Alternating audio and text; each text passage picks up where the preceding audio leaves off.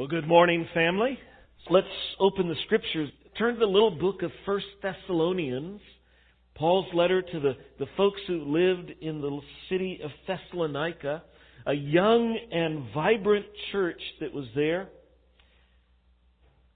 This letter we have seen is deeply personal, encouraging, and emotional.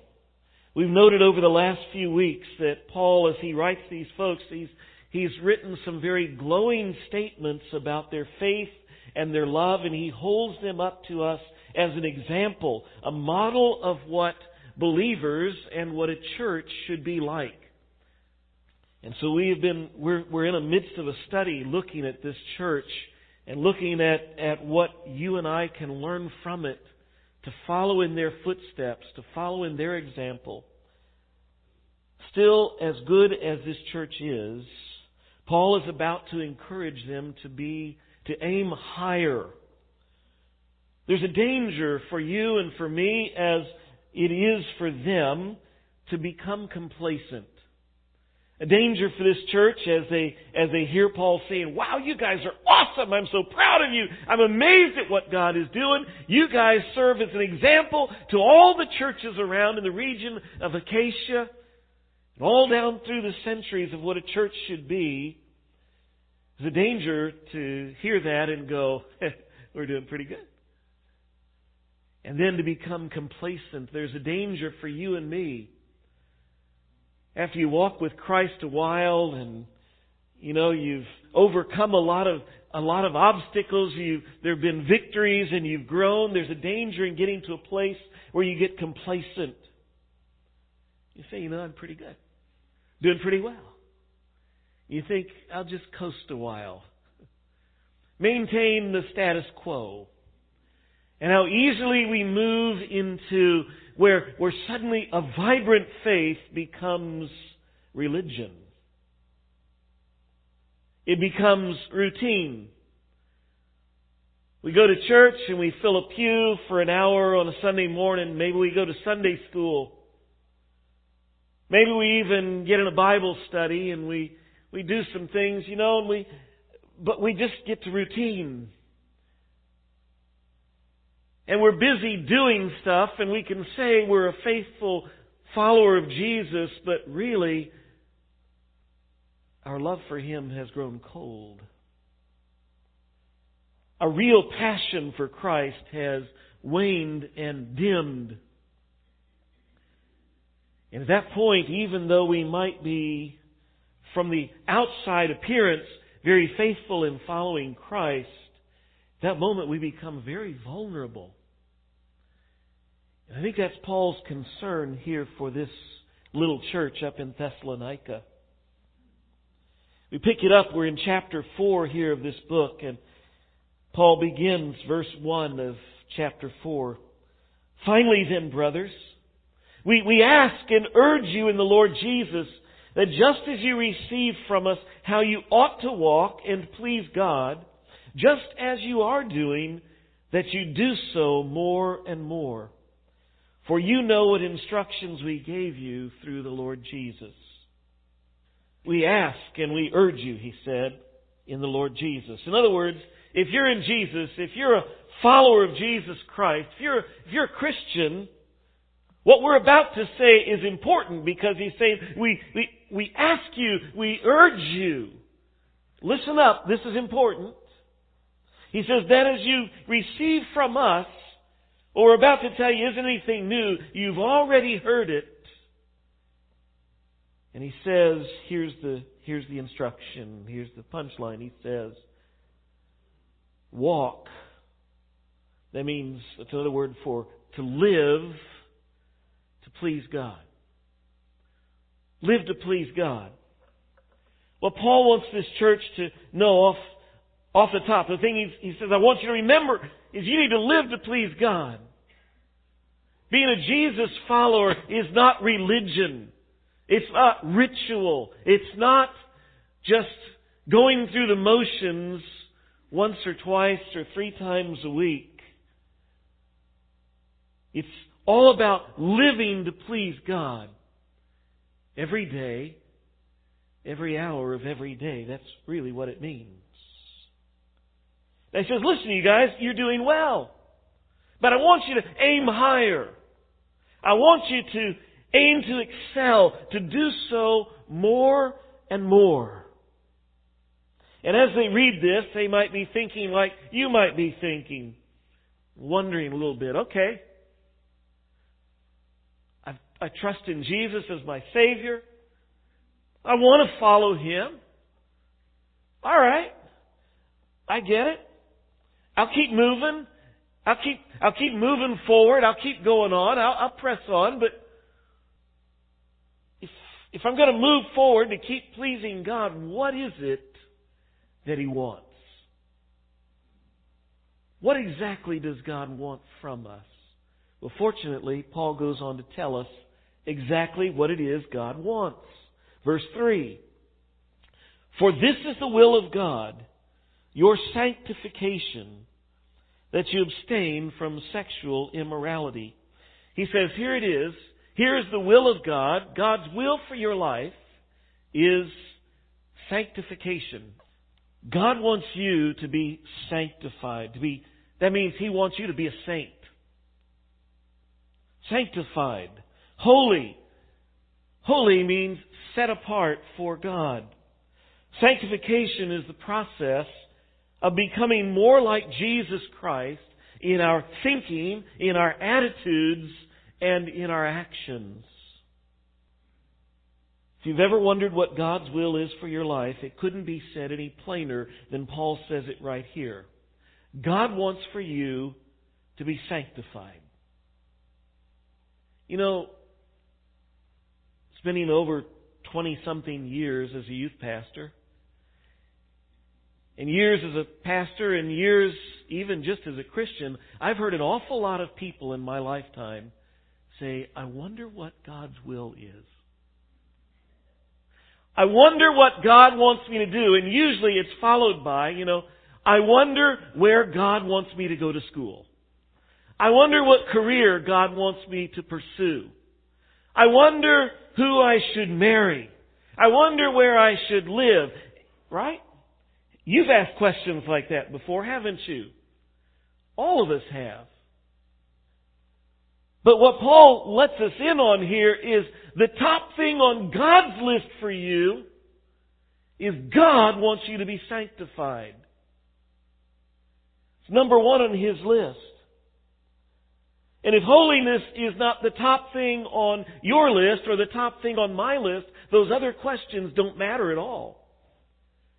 If your number one aim isn't to be holy, God really doesn't care what school you go to.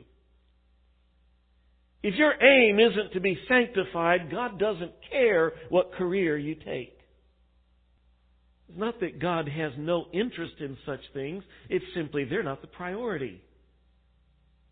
And if the priority is wrong, everything else under it is wrong. God's will for your life is that you and I be sanctified. True, we'll never perfectly achieve that this side of heaven. But it should be our aim.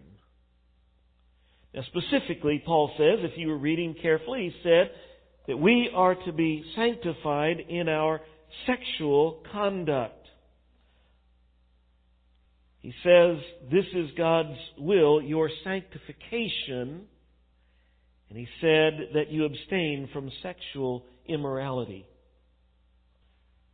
Now, if you think about this a moment, sanctification is about more than sexual purity. Sanctification is being perfectly holy, and I bet if we wanted to sit down and start making a list, you and I could, in the next few minutes, come up with a pretty long list of what being sanctified looks like. And it involves a lot of things besides sexual immorality. Yet here, Paul says, this is God's will for your life, your sanctification, that you abstain from sexual immorality. And what he talks about following this directly relates to our sexual purity. And we wonder if sanctification involves more than simply sexual purity. Why does Paul spend all this time focused on simply that one thing and basically saying God's will is your sanctification, and that means abstain from sexual immorality. Well, I can't say for sure because the text doesn't say. But let me give us perhaps a few thoughts as to why this is such a big deal. For these Thessalonian believers, they lived in Greece, Macedonia, Greece, part of the Roman Empire. And in the Greco-Roman world of that day, they were saturated with immorality. It was all around them, saturating their culture. In that world, premarital, extramarital sex was common. Greek religion typically had prostitution connected to temple worship. Owning slaves was common, and owning slaves and concubines for sex was acceptable. Homosexuality, cross-dressing, and sex with children, all of those things were considered normal and acceptable. Pornographic art and images decorated buildings. If you walk through some of those ancient buildings, as I had the opportunity to do earlier this year, you'll see that in some of the art all around. It saturated their culture. Many, probably most of these young Thessalonian believers have come out of that culture, and most of them, many of them at least, had sexual immorality in their backgrounds before they became believers in Christ. And so probably in no other area of life was the contrast between holiness and impurity as stark, nor were the temptations to compromise as strong as in this area of sexuality. And so, as sincere and as strong as these young believers are, and as much as they were a model of what faith looked like, Paul is concerned that these young believers might easily get sucked back into the moral morass that surrounded them. So may I say then certainly that these instructions are as relevant and as applicable to you and I today in 21st century America as they were to this ancient little church. Because from where I sit looking back over history, the moral perversity of our generation today is perhaps more similar to that of the first century than to any of the centuries that have come between. We didn't invent it, but our generation has reinvented and has reverted back to what first century Greece and first century Rome was. Billy Graham commented not too long before he passed away. He said, "We routinely laugh at things that used to make us blush a generation ago." Pastor and author Ray Pritchard wrote this recently. He said, "Nothing much surprises us anymore. We've seen it all. And we've seen it so often we've lost our ability to be shocked. Adultery, premarital sex, group sex, wife swapping, transgendered celebrities, transgendered pastors, X-rated movies on TV, sexting, hookup apps, easy divorce, multiple marriages, incest, child porn, bestiality, polyamory, gay churches, born-again pornographers, radical sex education." He says, somewhere in the last generation, morality died. Public opinion eroded, and the law, therefore, no longer interferes. It's a sad commentary on our day, but I think he's right. And so Paul's deep concern for these believers ought to concern us as well. And so he gives 3 specific and related commands regarding sanctification. Back to verse 3. For this is the will of God, your sanctification, that you abstain from sexual immorality. First command He gives us here is abstain from sexual immorality. Would you notice a couple of things with me about that one little sentence? First of all, it's an absolute command. Nowhere there do you see it as a suggestion. If you want to, if you think it wise, if it suits you. No, it's just a very plain, simple command. Abstain from sexual immorality. It's not an option. And that little word, abstain, that means to hold off from, to distance yourself from, to have nothing to do with. In other words, not only don't do it, but don't toy with it. It's a dangerous cliff. And when there's a dangerous cliff, you shouldn't go over and see how close can I get to the edge before I fall off. Don't dangle your feet over it. Don't lean over. Don't walk over and, see how close you can get so you can get a selfie right by the edge.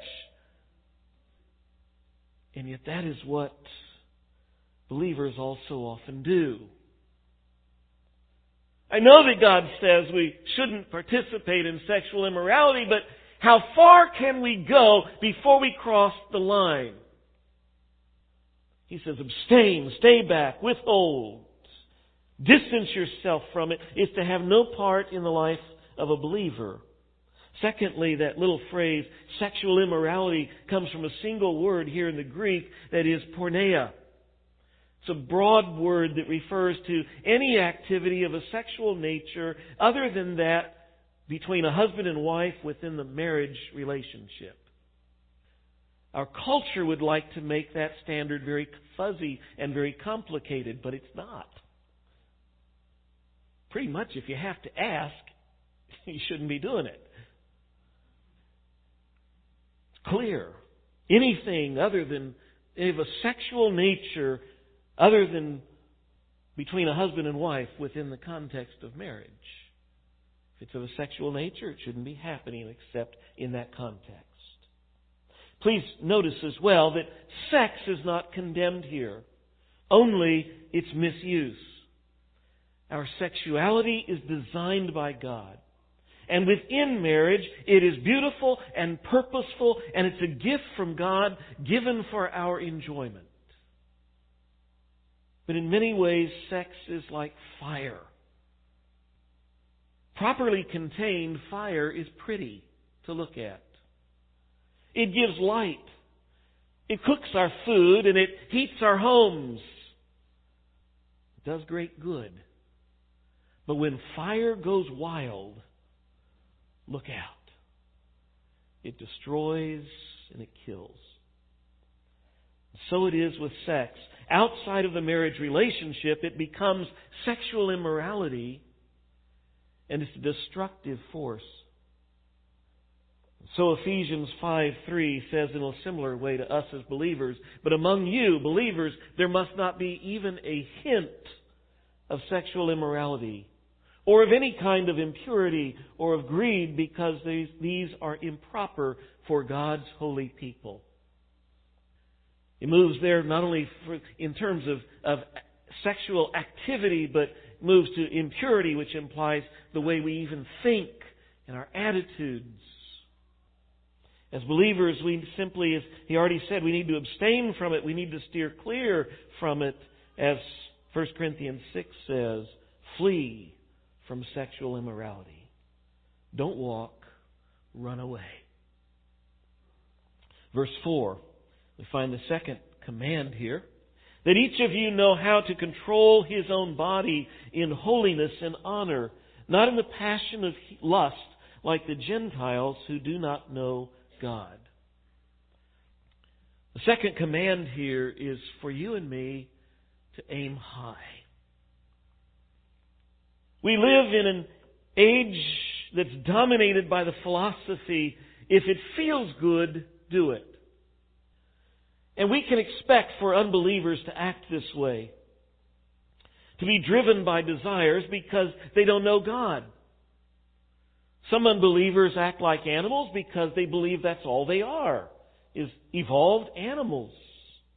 Others are in rebellion against God. Others simply are living for the moment. And so, of course, unbelievers are going to pursue whatever pleasures that suit them in this world. But it's to be different for us. Paul says, again, be controlled by holiness and honor, not by the passion of lust or the passion of sensual desires. As believers in Christ, we're supposed to be distinct. We're supposed to be dramatically different from the world and the culture that surrounds us. As believers in Christ, we know that we are not just animals. We know that God created us. Go back to Genesis chapter 1.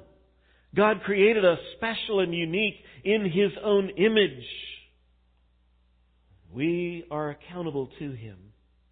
As believers, we have a higher calling. We are sons of God, designed to have relationship with God. As believers, we also understand we have a heavenly future, an eternal future that surpasses any and every earthly pleasure and treasure that there is. Therefore, as believers, we understand that we are to control our desires and to conduct ourselves in honor and in holiness in keeping with our identity as God's people. That's what Paul has just said. I say that sanctification, then, is not just about saying no to sexual immorality. It's about aiming high for holiness and purity and honor. It's about aiming higher than the culture and the world around us because we understand what our identity is and we understand what our future is. We aim high. Verse 6, we find the third command. It says that no one transgress and wrong his brother in this matter. The word transgress means to go beyond what is right. And the word to wrong literally is the word, in some translations will translate it, to defraud or to take advantage of or to cheat or to rob one's brother. In other words, sexual immorality involves cheating. It involves stealing, taking what isn't yours to take. Sexual immorality, in other words, he says, it is not, despite what our culture says, it is not a harmless and victimless activity. Of course, and so I would say the third command here, by the way, is don't damage others. Don't hurt them. Don't defraud them. Don't steal from them. Of course, we understand that in its most egregious forms, sexual immorality does produce victims. As people become victims of sexual activity through things like deceit or through coercion or through drugs or through violence or through rape or through prostitution. But we can also observe firsthand as we simply look around at our culture and we observe, we can understand that when sexual immorality runs rampant in a culture, it tears apart the fabric of society. I could mention many things, but just a few. It causes, for one thing, a proliferation of single mothers trying to raise kids, which increases poverty. It breaks apart marriages, resulting in more single parents, and in family situations where it's difficult for children to thrive.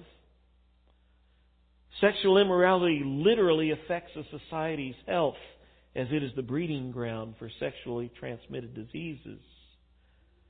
Sexual immorality has brought about the deaths of millions of children in our land because of abortion. We could go on. But what about, and you've heard it said, what about our society would protest, what about consenting adults in the privacy of their own place. Isn't that victimless? And I think while our culture screams yes, our experience and the Word of God says no. No matter how willing and consenting the partners are, sexual activity outside of marriage still involves a defrauding, involves damage. Just a few examples. There is damage, there's a cheapening of each person's dignity and honor as they reduce themselves, or they reduce the other person, I should say, simply to an object for their own immediate pleasure or their own purposes, only at some point later to discard them, whether that's 10 minutes later or 10 years later. There's damage. There's damage when a heart is broken. There's damage when a spouse is cheated on. There's damage whenever any one of us leads or encourages another person into sin. There is damage. There is damage when we lie or cover up our actions. And again, we could go on, but you get the point. Paul goes on after saying, here's 3 commands. If we're going to be sanctified, and if we're going to be sanctified in our sexual conduct, we need to abstain from sexual immorality. We need to aim high. We need to take care that we don't damage others in this area. He gives 3 reasons why sexual immorality is serious stuff. 3 reasons why sexual purity matters. Verse 6. Again, it says, so that no one transgresses and wrongs his brother in this matter, because the Lord is an avenger in all these things, as we told you beforehand and solemnly warned you. Those are some powerful words. There are serious consequences, he said, with sexual immorality. First, God is the avenger. God will give out justice. He will punish those who practice immorality. There's not another way to read that. God will hold people accountable for their sin, certainly on the day of judgment. And at times, God may dispense to people some special just desserts, some punishments in this life. But also we do well to remember 1 Corinthians chapter 6, verse 18. It says this, the sexually immoral person sins against his own body. The sin of sexual immorality carries along with it significant natural consequences that tend to follow along. Guilt, regret, fear of exposure, ruined relationships, loss of integrity, broken relationships, family strife, unintended pregnancy, disease. All of these things can cost severely. The Scripture says, do not be deceived. God is not mocked. Whatever a man sows, that he will also reap. There's serious consequences. Verse 7 has another reason why this matters. Verse 7 says, for God has not called us for impurity, but in holiness. Second reason this matters is because God has called us to holiness. God has called us to something higher and better than sexual impurity. God has called us to holiness. It's God's design. It's His purpose for us. And as believers in Jesus, God has the right to expect holiness from you and from me. 1 Corinthians 6 says this. It says, you are not your own, for you were bought with a price. So glorify God with your body. Maybe it'd help if I illustrate it. This afternoon, you drive over to St. Charles, and you plop down $100,000 on a new car. You bring it home. Whoa! Look at my new car. Isn't this awesome? Tomorrow morning, you get in it. And you push that button to start. You push the button and nothing happens. And then suddenly a message pops up on that beautiful display over there. And it says, nah, I don't think so. Not today. Check back with me tomorrow. How many of you would be upset? Oh, wait a minute! I just paid $100,000 for this car. I love this car. It's beautiful. I plan to drive it. I plan to use this car to get me wherever I want to go. I expect when I get in this car and I push the button, it starts. See, we'd be upset. Why? Because we bought it. It's ours. God says, I rescued you out of sin and out of death through the precious blood of my Son. When I call you to be holy, I expect you to be holy. God has honored and blessed us by loving us and rescuing us and choosing us to be His prized people. We ought to live up to that. There's a third reason why this matters. We find it in the last verse, verse 8. Therefore, whoever disregards this disregards not man, but God, who gives His Holy Spirit to you. To say that this is no big deal, to say that this doesn't matter, we're just absolutely wrong. This isn't some crazy idea that pastors dreamed up. It's not just some outmoded concept, outmoded idea by an old-fashioned church. It says, this is God. This is His Word, His desire. And if we don't take it seriously, we are disregarding and despising God. Paul doesn't even elaborate on it. He's just basically saying, you don't really want to go there, do you? This matters. So I just end with a question this morning. Do you desire to live holy? Is that your aim? If so, praise God. Keep going. Keep aiming high. If your answer is, well, not really, or I'm not sure, then I'd ask the question, why not? It's time for some serious reflection. What is there that's standing between you and the desire to live holy? I can guarantee that whatever it is, it's some idol, it's some sin.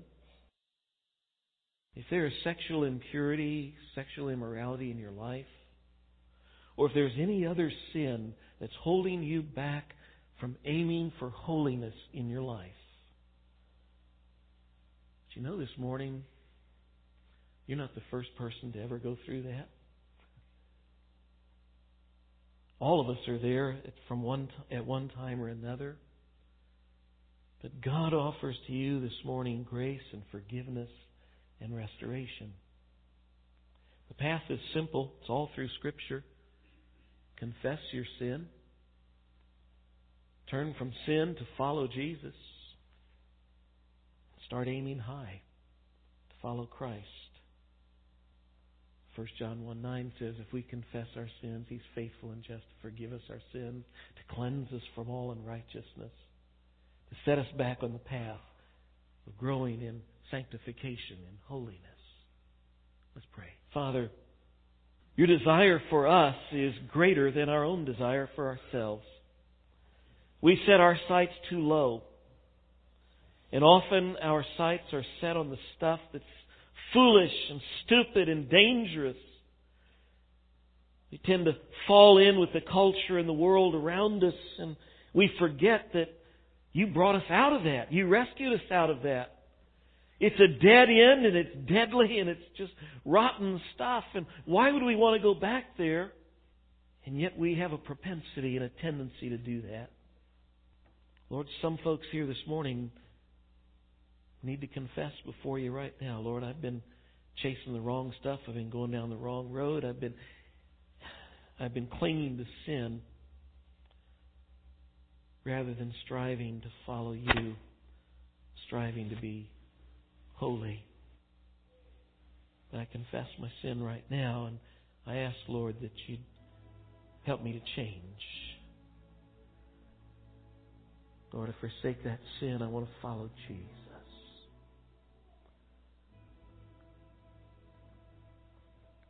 Lord, draw me near. Keep me aiming high. Until Jesus comes back or until you call me home. May the desire of my heart